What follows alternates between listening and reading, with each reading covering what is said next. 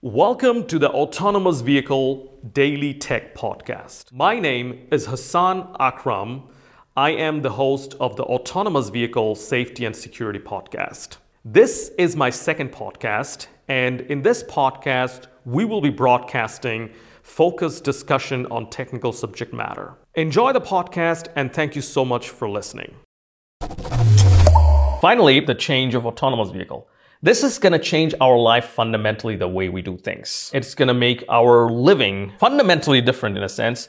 People are even predicting that the motel business, they'll run out of business because people will be actually sleeping in their this will be like mobile homes, right? Then the billboard business will run out because this will be a complete different social media engagement with people all together.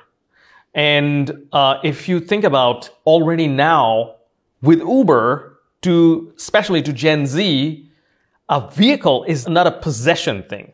It's an app.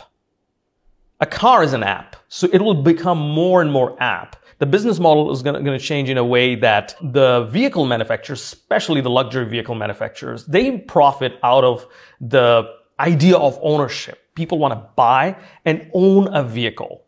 And owning a vehicle will not be a luxury anymore. Nobody will pay $200,000, $100,000, $80,000 for owning a vehicle. People will pay on-demand app.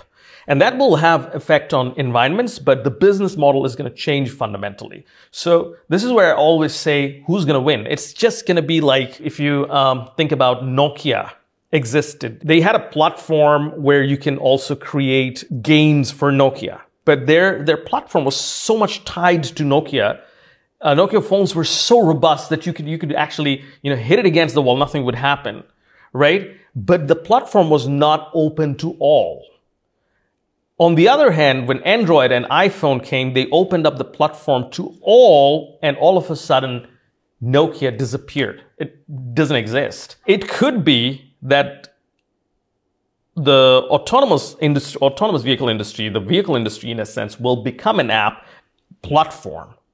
So the manufacturers who are protecting their platform and not letting things in, of course they have good reasons for it, because I'm going to get criticized with a lot of safety people. I totally understand there's good reasons for that. However, in the end, it is the convenience and the openness, the innovation that will win. Innovation will trump everything. We'll have definitely safety problems due to innovation. It happens all the time. We'll make it more and more safe. So whoever will provide the platform is going to be the winner in this game of autonomous vehicle.